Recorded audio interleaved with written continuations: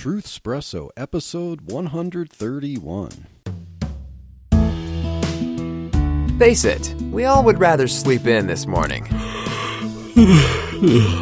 That's why God gave us espresso, to kickstart our zombified corpses into hyperdrive. And now, giving your mind and soul the morning shot of truth it craves. This is Truth Espresso with Daniel Minnick.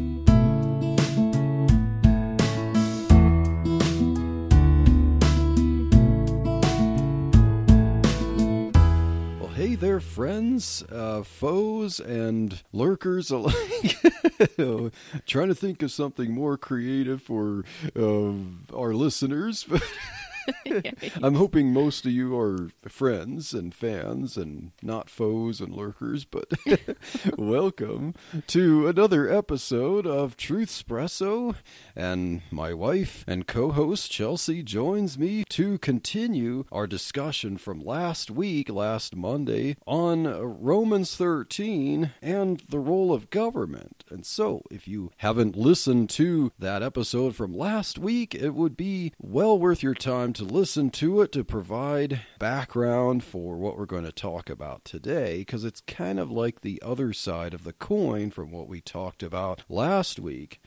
So last week we talked about Romans 13 and what does it mean versus what does it not mean, how people often, especially Christians, often misunderstand Romans 13. And on cursory reading, you might think that it's basically saying whatever the government wants, it gets, and Christians should cheer and support whatever the government says to do. But last week, we kind of gave a little bit of a different opinion on that, a little bit of a different understanding that we believe the Bible does not really teach that the government is the ultimate authority. Yeah, so last week we were able to give more background information, like you said, for Romans 13, and actually looking at Romans 12 and how that gives you a little more insight into what Romans 13 is actually talking about. So yeah, if you missed last week's episode, definitely listen to that, because this episode will probably make a little more sense. But I think overall, we just summarized that what the government's role is, and what is the role of the government, babe. I think you did a good job summarizing that. Yeah, so as you mentioned, Romans 12 mentioned that where the Apostle Paul says, "Avenge not yourselves, for God says that vengeance is mine." Then in this chapter, Romans 13, he proceeds to explain the powers that God has ordained and says that the government is an avenger to execute wrath on them that do evil. So Paul talked about good and evil, and we answered the question, well, who defines what's good and evil? And obviously the answer to that is God. And so how has God defined good and evil? And Paul then elaborates later on where he lists out the second table of the law.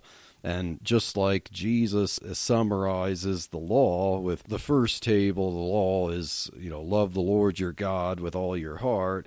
And the second table is love your neighbor as yourself. But Paul, in this case, in this chapter, he lists out the second table, and just like Jesus says, it's summed up in thou shalt love thy neighbor as thyself. And what is the second table of the law? Well, the first table is this is what you should do toward God, and the second table is this is what you should not do toward your fellow human being. And so, wait a minute, the role of government is a bunch of thou shalt nots. But yeah, that seems to be what Paul is talking about. So the good and the evil, and the government's role is to praise the good and punish evil. And what was evil? Well, thou shalt not kill, thou shalt not commit adultery, thou shalt not steal, thou shalt not bear false witness, thou shalt not covet.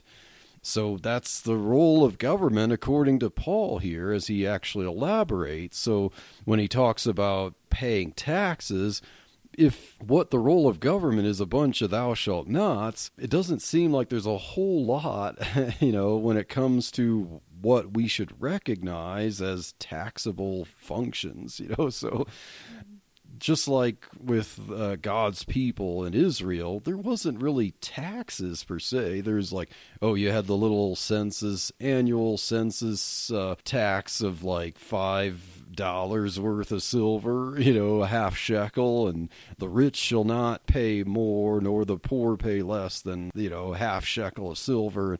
There is the tithe laws, but that's, I'm going to air an interview that I had with Kevin Thompson of the Basic Bible Podcast soon about my book, Freedom to Give, the Biblical Truth About Tithing, where tithing is no longer a requirement. It was for the nation of Israel, but not for the church. Now, this episode's not about tithing, but understanding, okay, that's not a role for the government as it is today, as we're not in the theocratic nation of Israel.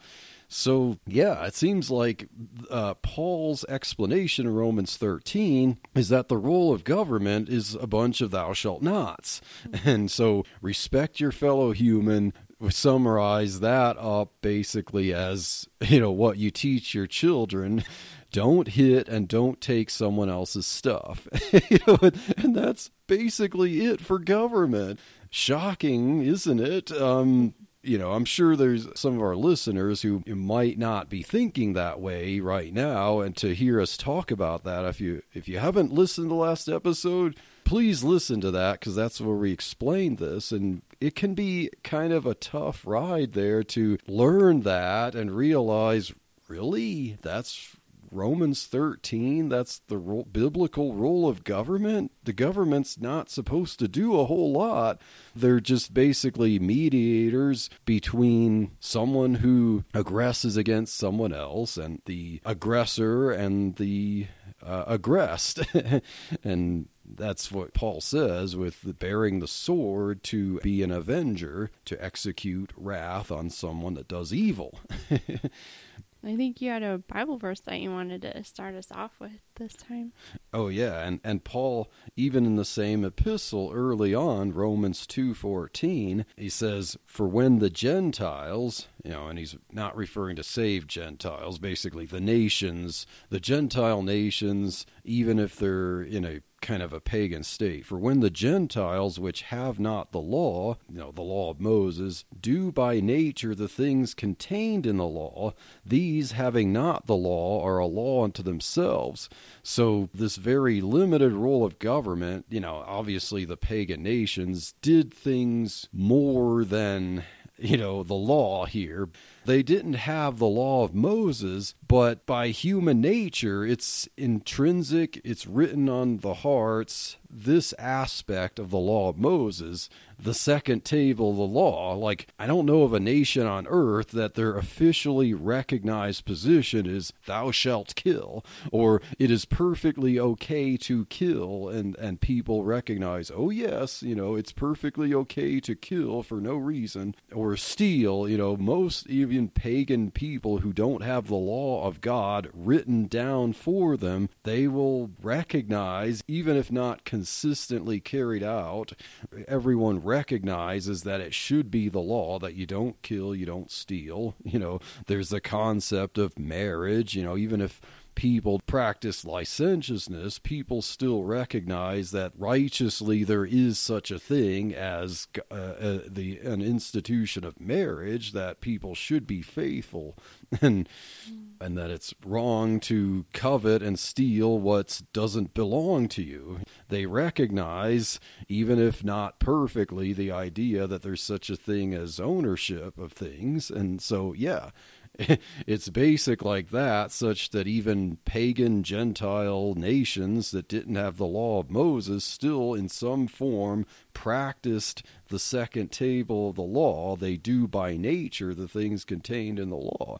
And so, yeah, this is kind of the law of general equity. Now, we should practice it consistently as delineated in the second table of the law. There should be no privilege to kill or steal that the elites might have versus the poorer people or the non-privileged. We recognize human equity or equality that, can't use the term equity because that has a stigma politically now, but equality, that killing is wrong by virtue of humanity. It's not like if someone has more worth and to kill than other people. It's a general equity thing. Whoever kills, as Genesis 9:6 says, whoso sheddeth man's blood, by man shall his blood be shed, and it says nothing about whether one is rich or poor.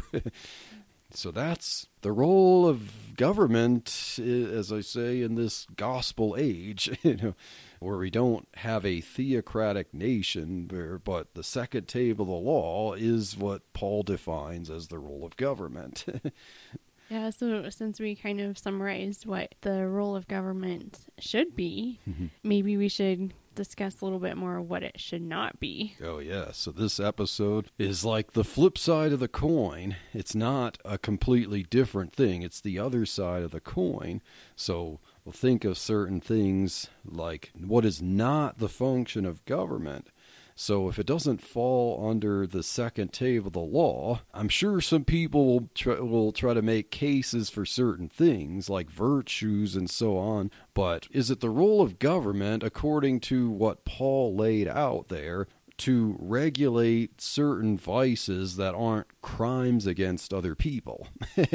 Like binge watching Netflix, or eating too much ice cream in one day, or just, is it the government's job to punish gluttony by virtue of a written code of law that tries to delineate what constitutes and what doesn't constitute gluttony? And what do you think, sweetheart? Is that the role of government? And if it were, how would we even figure that out? How can you figure it out by writing words down, what would amount to it and what wouldn't? Yeah, so I think that's probably why Paul laid out such clear instructions and even reciting the second tablet of the law, because then that helps you kind of understand, okay, does gluttony follow any of those commandments? Like, is gluttony harming or killing another person? Is gluttony stealing from someone? Well, I guess if it's really bad and you're stealing food, then that could be punishable by government. But in general, that's not something that would be the role of the government to step in and tell you what to do and what not to do as far as your eating habits. Yeah. Gluttony is one example, trying to think of an example that most people would recognize. Yeah, that would be kind of tough to figure out a perfect written code of law whereby government would be able to define it, where everyone would recognize it. Like, okay, say, think about the 2,000 calorie thing that's on a lot of food labels. Now, it does say, like, calorie needs vary according to the person. It's just a kind of a general guideline. Well, yeah, sure, put that on the labels, but what if the government mandated that no one can eat more than 2,000 calories in a day? So some people, if they don't understand the science, might say, well, yeah, why don't we do that? That'll result in everyone being healthy. But then we think about, wait, some people are more physically active than others. If someone's doing physical training, lifting weights, running and stuff, their calorie needs will be greater than someone, who isn't. And so that would actually harm some people. Or another effect of it would be it would discourage a lot of people from doing physical activity, because then if they need more calories and the mandate doesn't allow them to eat more than 2,000 calories, that's what we need to realize here. How can a government properly, scientifically, in a method of absolute truth, define gluttony in words? That would be a one-size-fits-all policy for a nation.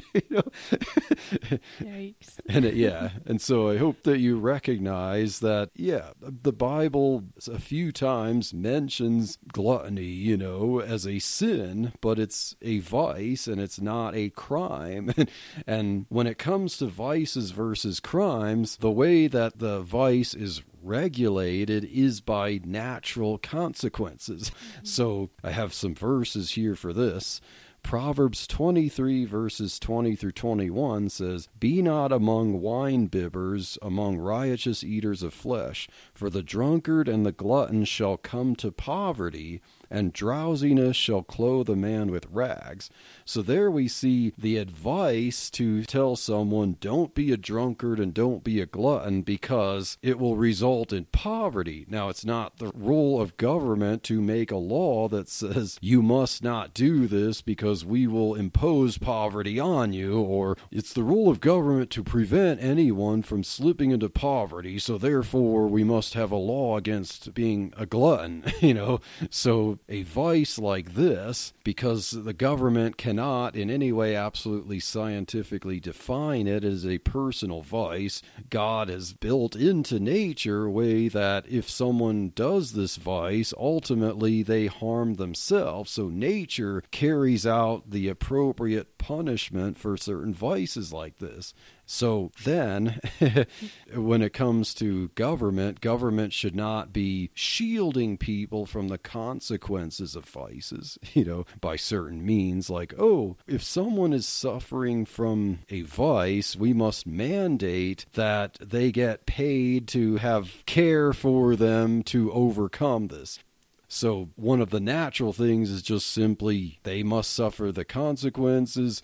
Now people can voluntarily help them out as an act of charity, which would then be more of a testimony. But when you have the government trying to impose a system that tries to overcome the consequences of a vice, then people naturally tend to think they're entitled to it. Therefore, the effects of the vice get artificially suppressed, and then people don't think the vice is really a vice. So that's the problem with the government, either trying to, as we explained before, regulate against a vice, and harming people, like with the example of trying to define how many calories people are allowed legally to eat, versus also on the other side, a government trying to impose some kind of system, like some kind of healthcare laws or such, that mandate that people are shielded from the effects of the vice and therefore encourage people to engage more in the vice.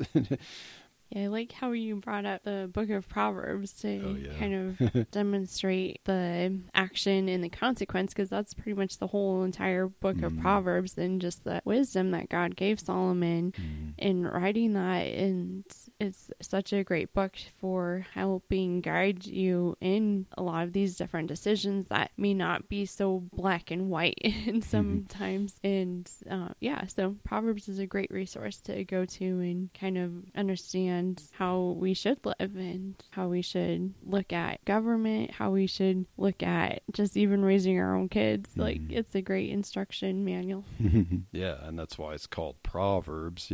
Now Proverbs will deal with people committing violence and still kind of like, they'll get their due and stuff like that, but Proverbs is not technically a manual of law. It's a manual of wisdom, and a lot of times mentions incline your ear to what your father says and don't hearken to the instruction of your mother. And so there's a lot of like family stuff there too, parents and children and advice for life and how to avoid poverty and stuff like that. So Proverbs is a good book for avoiding the vices and not suffering the consequences of vices and that God has designed into nature, or as a result of the fall too. But God is the one who's designed nature to be that way.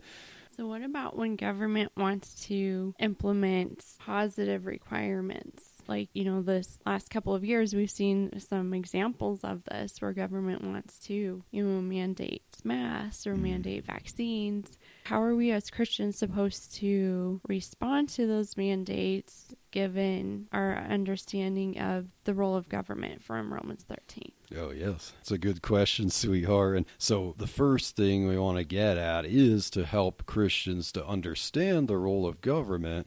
And then once we understand the role of government in this, then we could figure out how do we deal with particular mandates in individual situations. So Christians, we should understand that as Christians who believe that the Word of God is the ultimate authority, God is the lawgiver, that governments do not have any legitimate authority from God to do laws that don't fit with God's prescription, especially like as we looked at Romans 13, it's a bunch of thou shalt nots.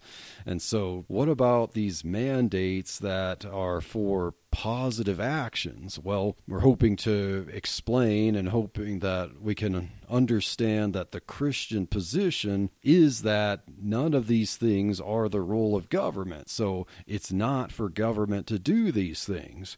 Now, by me saying these words, that doesn't mean that it erases the fact that governments are overstepping the bounds of what the Word of God says is legitimate for a government to do. So we are faced with things like mask mandates illegitimately and vaccine mandates around the corner and in reality in a lot of places. So given that the Christian position should be to agree that these things are not legitimate roles of government, how do we deal with these things? Well, I would say that it's individual conscience that might differ depending on the situation or the particular mandate at hand. Like, yeah, I do not agree with mask mandates, and I know you don't either, sweetheart, and the point we're trying to make is that it's not the role of government to mandate such a thing.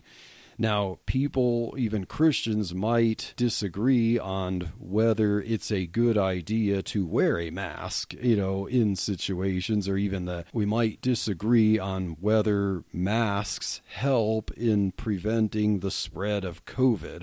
Some Christians think they don't, some Christians think they do. We should agree that it's not the role of government to mandate them.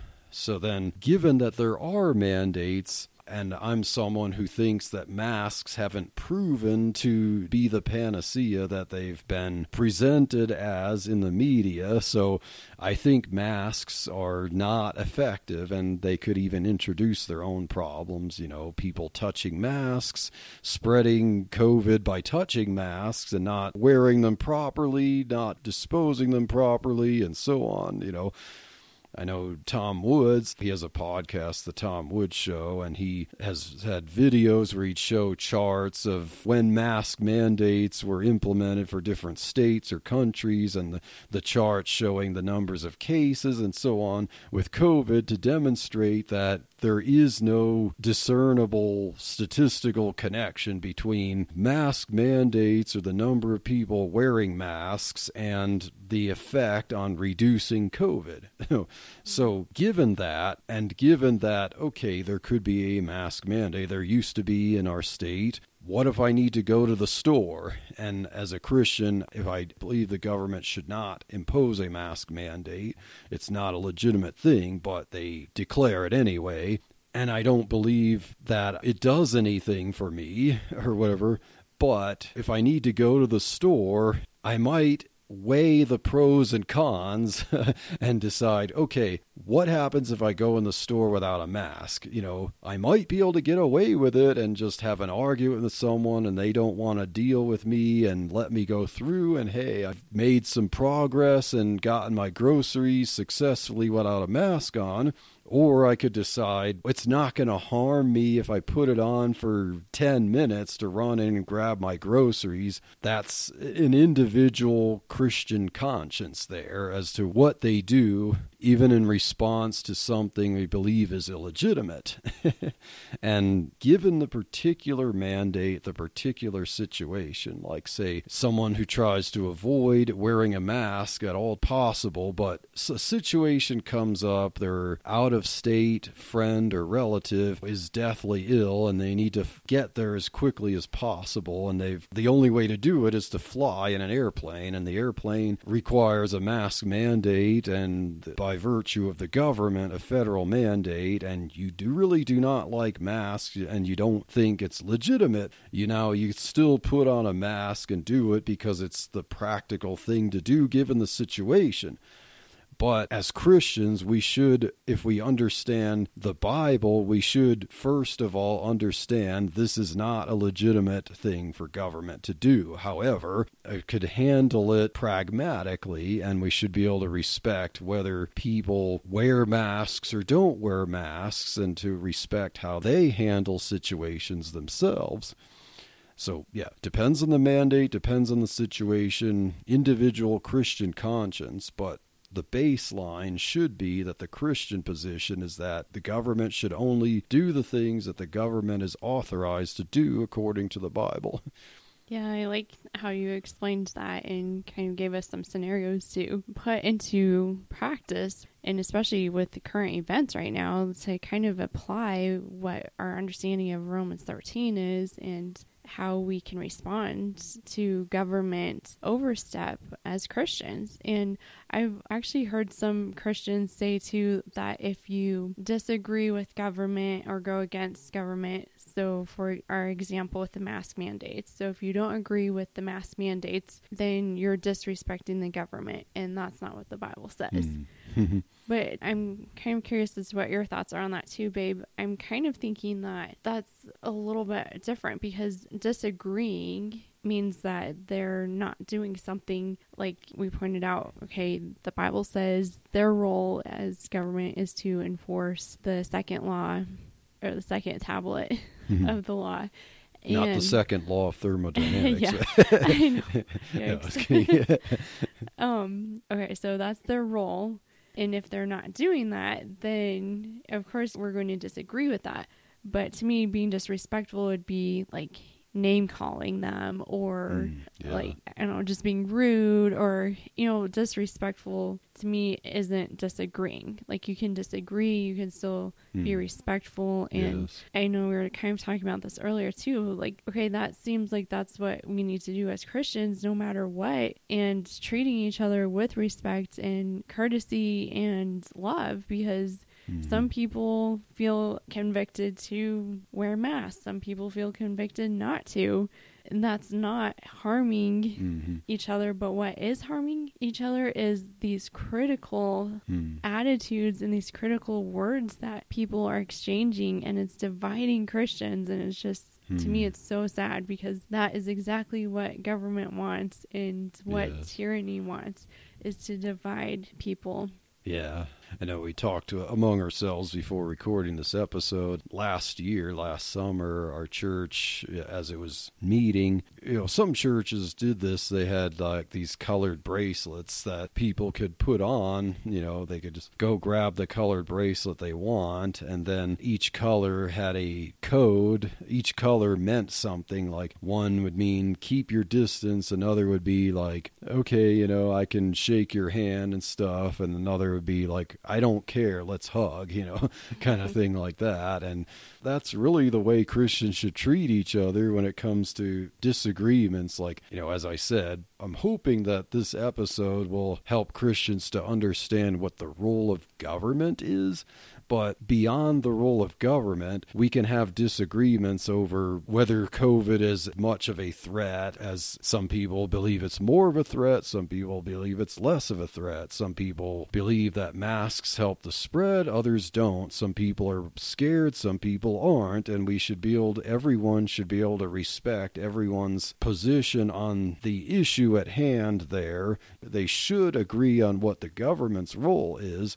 But those who are scared of the virus, you know, Christians should be able to respect that. Those who aren't scared of it should respect those who are scared and treat them accordingly. Let them keep their distance. There should be no criticism of that. And likewise, those who are more scared of it should respect other ones who aren't, to do more socializing and closing their distances and so on. And that's the way Christians should be. Like Philippians 2, we mentioned before, let each esteem other better than themselves. And, you know, lowliness of mind, you know, we should if we believe that the role of government is no mask mandate, that does not equal, well, it must be our moral pursuit to unmask every citizen. Let them wear, you want to wear a mask, let them wear a mask, and also believe that if someone doesn't want to wear a mask, don't force it on them. Yeah, let people be each persuaded in their own mind as to what the best tactic is for themselves. I know we were kind of talking about this point too, like on these kinds of topics where you're trying to figure out, okay, now that we know, all right, government should not be overlording us in this area, but because they are, and there are certain decisions we need to make, like really communicating with each other as a couple, and also coming to an agreement with your family to decide like what direction, what you're going to do in response to this. So that way everyone's on the same team and you're coming together and you have that core family structure. And I think that's just so important in looking at all the stuff that's going on today, because that's exactly what they want to do. Just tear everyone apart, like tear families apart, tear churches apart, tear community apart. And we're letting government do that because we're saying, oh, it's okay, we need to bow down to government. And looking at Romans 13, no, that is not their role. And so we as Christians need to stand up against that and say enough is enough, because we need to protect our families. We need to protect the church. And we need to be able to witness to other people with the gospel. And how are we able to do that when we're calling people names and criticizing their choices for wearing masks or getting vaccinated or not vaccinated? And I don't know, to me, it's just horrible to see all of this conflict over something the government started up, basically. Yes, exactly. So we are, and that's the purpose of government tyranny like this, is social engineering of people to pit the sheeple against the weeds or whatever. Here are the people who need to be ostracized and removed from society, and here are the good law-abiding citizens who agree with everything the government wants to mandate. And so the solution as Christians, our basis should be to understand and all agree on what is the role of government, and then from there, disagree with each other on practical solutions in Christian love and charity, because we can be united as a church with some people wearing masks and other people not, and some people getting vaccinated and other people not, and all respecting each other's individual choices in that matter. But hopefully we can all eventually agree on the proper understanding of Romans 13 and the role of government. Sorry, for some reason, when you were talking about that, it just reminded me of Avengers. The Avengers, the Marvel Avengers. Yes. I mean, the Bible does say here in Romans 13 that the government is an avenger. Yes.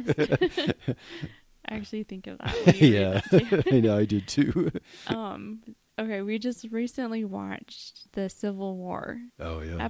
Captain America Civil War. Yes, which I don't really like that one.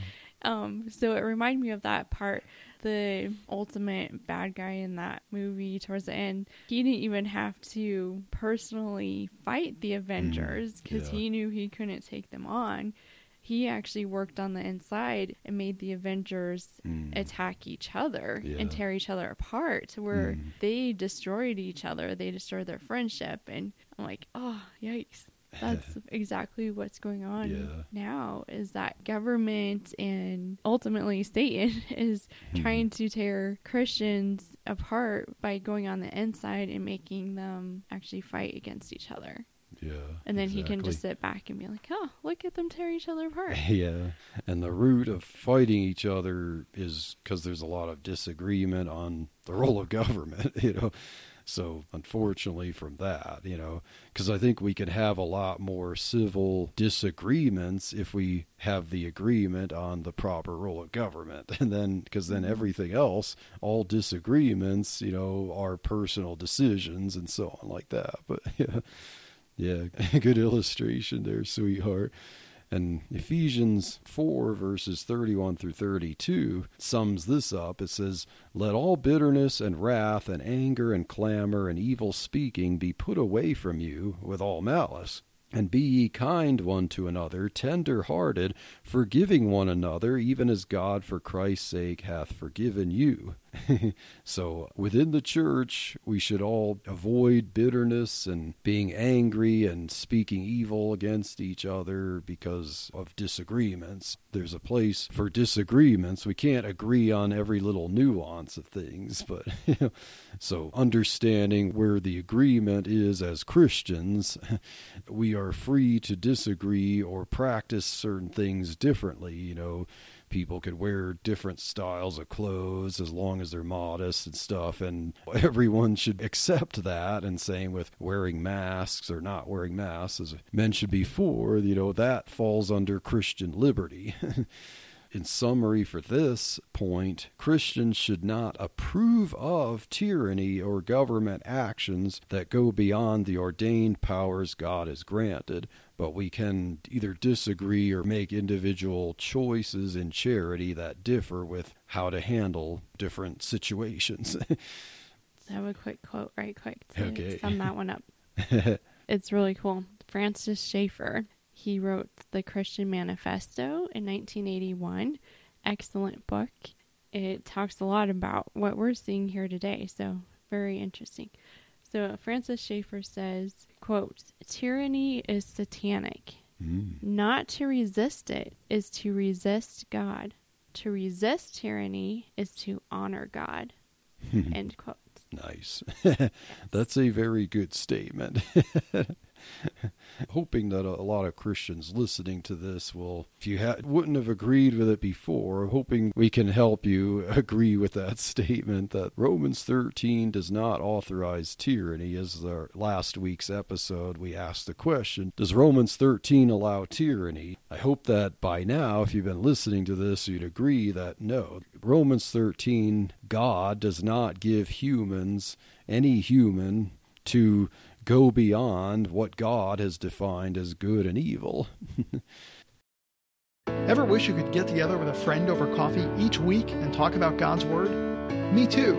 Hi, I'm Anthony Russo. I'm the host of Grace and Peace Radio. Grace and Peace Radio is a Christian living blog and podcast dedicated to engaging conversations about applying God's Word to everyday life. I hope you'll join me, Anthony Russo, on Grace and Peace Radio each week at graceandpeaceradio.com or right here on the christianpodcastcommunity.org.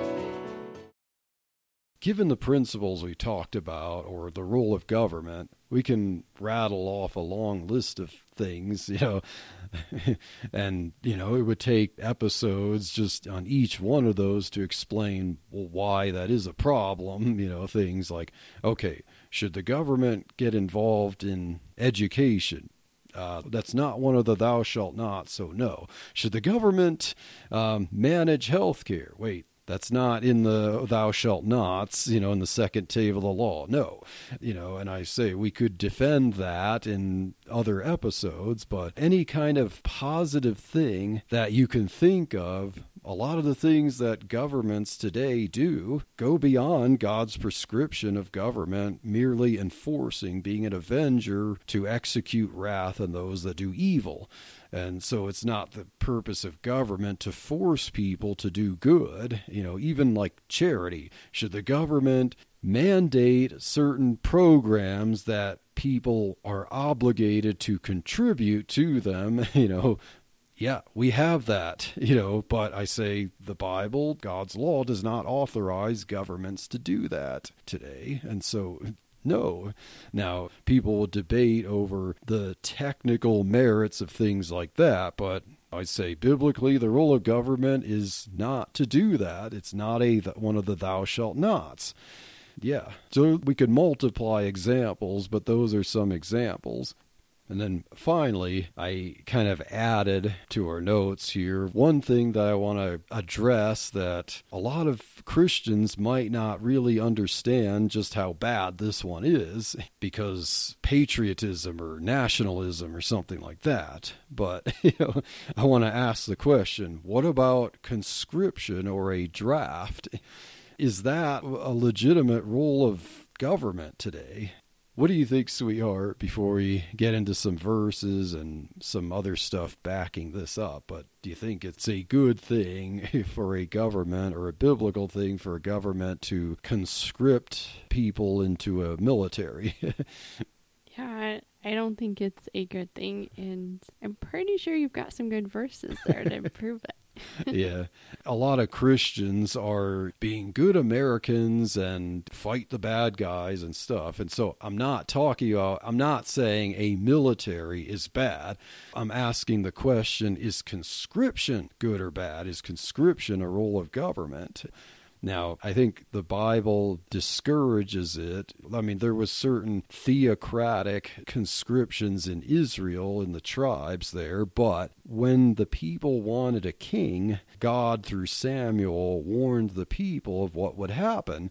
They wanted a king to be like other nations. And what were these other nations? Well, they were the pagan Canaanite nations. And so 1 Samuel 8, verses 10 through 12 says, "And Samuel told all the words of the Lord unto the people that asked of him a king. And he said, This will be the manner of the king that shall reign over you.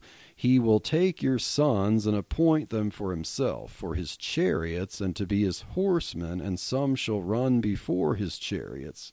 The run before his chariots, you're thinking of the front lines, like the people are going to get thrust with arrows first, "And he will appoint him captains over thousands and captains over 50s, and will set them to ear his ground, and to reap his harvest, and to make his instruments of war and instruments of his chariots." And so this is one of the warnings. The people want a king. They want a centralized power to be, their face to the nations and say, oh, God isn't our king. This human is our king. And this is the warning that the king is going to conscript their sons into the military to fight his battles. Yeah, that's a warning, and it says the people didn't hearken unto Samuel's words, their warning, and so Samuel set up a king for them. And it said that they will cry out at some point, and because of the burden placed on them, but God wouldn't hear them because they wanted a king instead of God to be their king. But God's law actually warned against, it actually predicted that the people would want a king, and then gave laws about what the king shouldn't do. In Deuteronomy 17:16, it says, "But he," referring to the king, "shall not multiply horses to himself, nor cause the people to return to Egypt, to the end that he should multiply horses. For as much as the Lord hath said unto you, ye shall henceforth return no more that way." And multiplying horses, I think, has to do with horses of battle, chariots, and so on, like an army there. So the king is not to take pride in setting up his army. And it's clear that God did not want Israel to take pride in their army. Even when Gideon got a volunteer army of 32,000 people, I believe, God reduced them down because he said, lest they believe that they delivered themselves out of Midian with their own hands.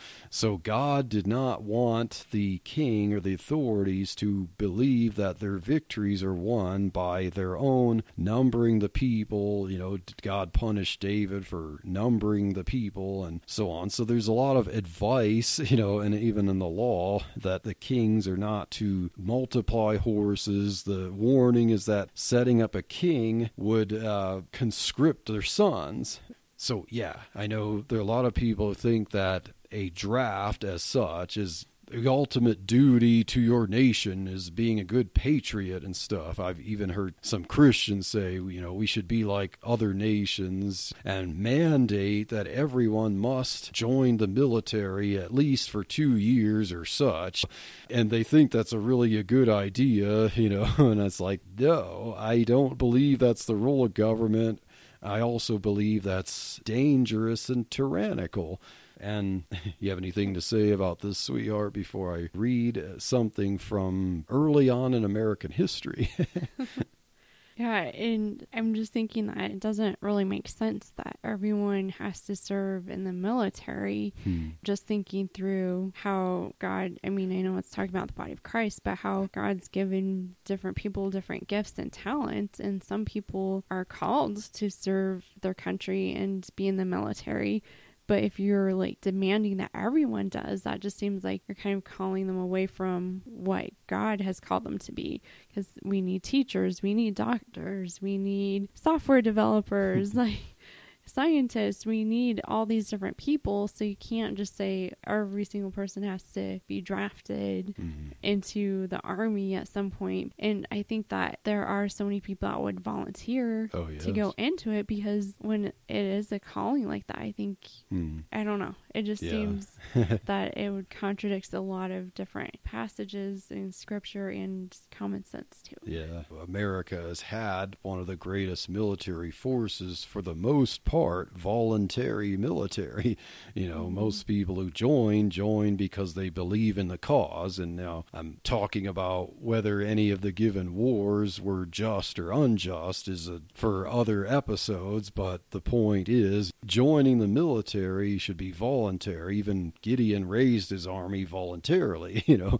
Now I want to read something from Daniel Webster back when they're dealing with the War of 1812. You know, like, how many people today even know much about the War of 1812? But at the time, in the infant United States here, Daniel Webster gave this speech before the floor of the House of Representatives on December 9th, 1814, when President James Madison was trying to propose a bill of conscription to get more people to fight in the War of 1812. And this is what Daniel Webster said. Quote, "Is this, sir, consistent with the character of a free government? Is this civil liberty? Is this the real character of our Constitution? No, sir, indeed it is not. The Constitution is libeled, foully libeled. The people of this country have not established for themselves such a fabric of despotism. They have not purchased at a vast expense of their own treasure and their own blood a Magna Carta to be slaves." You know, and he's talking about they fought the Revolutionary War. They didn't do all that to become slaves to the government, you know. Where is it written in the Constitution? In what article or section is it contained that you may take children from their parents and parents from their children and compel them to fight the battles of any war in which the folly or the wickedness of government may engage it? Under what concealment has this power lain hidden, which now for the first time comes forth with a tremendous and baleful aspect to trample down and destroy the dearest rights of personal liberty? Sir, I almost disdain to go to quotations and references to prove that such an abominable doctrine has no foundation in the Constitution of the country. It is enough to know that that instrument was intended as the basis of a free government, and that the power contended for is incompatible with any notion of personal liberty.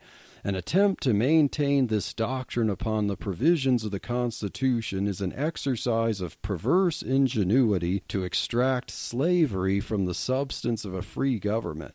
It is an attempt to show by proof and argument that we ourselves are subjects of despotism, and that we have a right to chains and bondage, firmly secured to us and our children by the provisions of our government." Unquote. You know, very powerful speech there, you know, before the House floor by someone. There's a lot of roads in Massachusetts named after Daniel Webster, and Daniel Webster, I believe, was a Federalist, so I think he even thought the government should have more rules than, I believe, Thomas Jefferson or anyone. But conscription here, he realized the Constitution doesn't authorize it, and conscription is essentially slavery because, you know, what if the government, for an evil reason, decided to propagandize a war. Well, then, if they have the power to draft people to the military, they have the power to draft them into the military anytime they want. And it's essentially ownership of their very lives. And Daniel Webster made the point about taking children from their parents and parents from their children. So with the power to conscript, where's the integrity of the family unit? Like, how many of you who are raising young children, you have a young boy, you're going to look at your 4-year-old boy and think, I believe the government has the right to take this boy from me when he's 18 and make him go fight and die, and I'm going to cheer that on as a good patriot, take my children from me, and they might have a better life to live. They might want to start a family. They might want to preach the gospel. They want to do something productive or even good for the kingdom of God. But hey, government, whenever you decide you own my child's life, or, think of young children who their fathers who should be parenting their children get whisked away by the mandate of a government to go fight and leave a widow taking care of children. Is that really a thing that Christians should support out of patriotism? That does not seem biblical at all. And we looked at passages in Scripture. God instituted the family, and if you have love for your children for their parents, you shouldn't believe it's a righteous thing that a government has the right to tear apart the family and own people's lives and dispose of their lives for the government's own purpose. Yeah. I think that's really cool that Daniel Webster was brave and wrote that letter to, was it Madison? Yeah, James Madison, who, he was a champion of the Constitution, but even James Madison, felt the pressure, like, maybe we should, he was trying to push for conscription to fight in the War of 1812, and yes. Yeah. But to me, that's kind of the sad part. Like, it's rare to see people standing up and being bold for doing what's right. And just so many examples in the Bible of people that did that, like Queen Esther, and going before the king, even though she knew you're not supposed to go before the king without being summoned. And she risked that, standing up and being bold to save her people. And you have Daniel and standing against government, telling him when and where and how he could pray. And he's like, no, this is what God told me to do. I'm going to obey God. And he was thrown in the lion's den. Yes. But God saved him in that situation. And so many countless stories of people being brave, being bold, standing up for truth, standing up for Christ, and not backing down. And I think that we are missing that today. And hopefully these episodes that we're talking about, like the role of government, will help embolden Christians to stand up and have that clear understanding of what the government's role is and what it's not. And okay, now I know where my place is. Now I know what I need to stand up against and what I need to fight. Because I've heard so many Christians be like, oh, well, let's not even worry about the masks or the vaccine stuff. We just need to submit to government because that's what the Bible tells us to do. And if we just sit back here and do our due diligence of patriotism, then everything's going to work out. Well, we are in this mess because of Christians sitting back in the pews, just letting tyranny overtake us. Yes. Amen, sweetheart. What's that quote about? For evil to succeed, of course, I'm totally botching it. All it takes is for good men to do nothing. I'm totally misquoting it there. But you get the idea, what allows evil to triumph is for good men to do nothing. So, yes, Christians should resist tyranny because we realize the Bible does not afford tyranny to any human. They are accountable to God and God's law. God is supreme, not man. Christ is king, not Caesar. And Christians shouldn't support conscription. Christians shouldn't support governments mandating anything that goes beyond God's law. So, I hope that these 2 episodes talking about Romans 13 were helpful and I hope we can all agree on the biblical role of government, even if we disagree on how we as Christians individually, according to conscience, handle specific situations. But, stay tuned for the next episodes of Truth Espresso.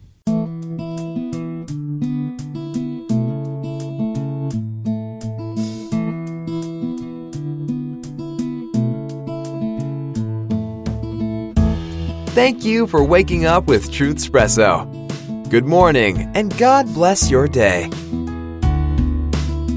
Hey friends, Daniel Minnick here again. If you liked waking up to this episode of Truth Espresso, I would really appreciate it if you would rate it on Apple Podcasts, Stitcher, or whatever application you use to listen to Truth Espresso.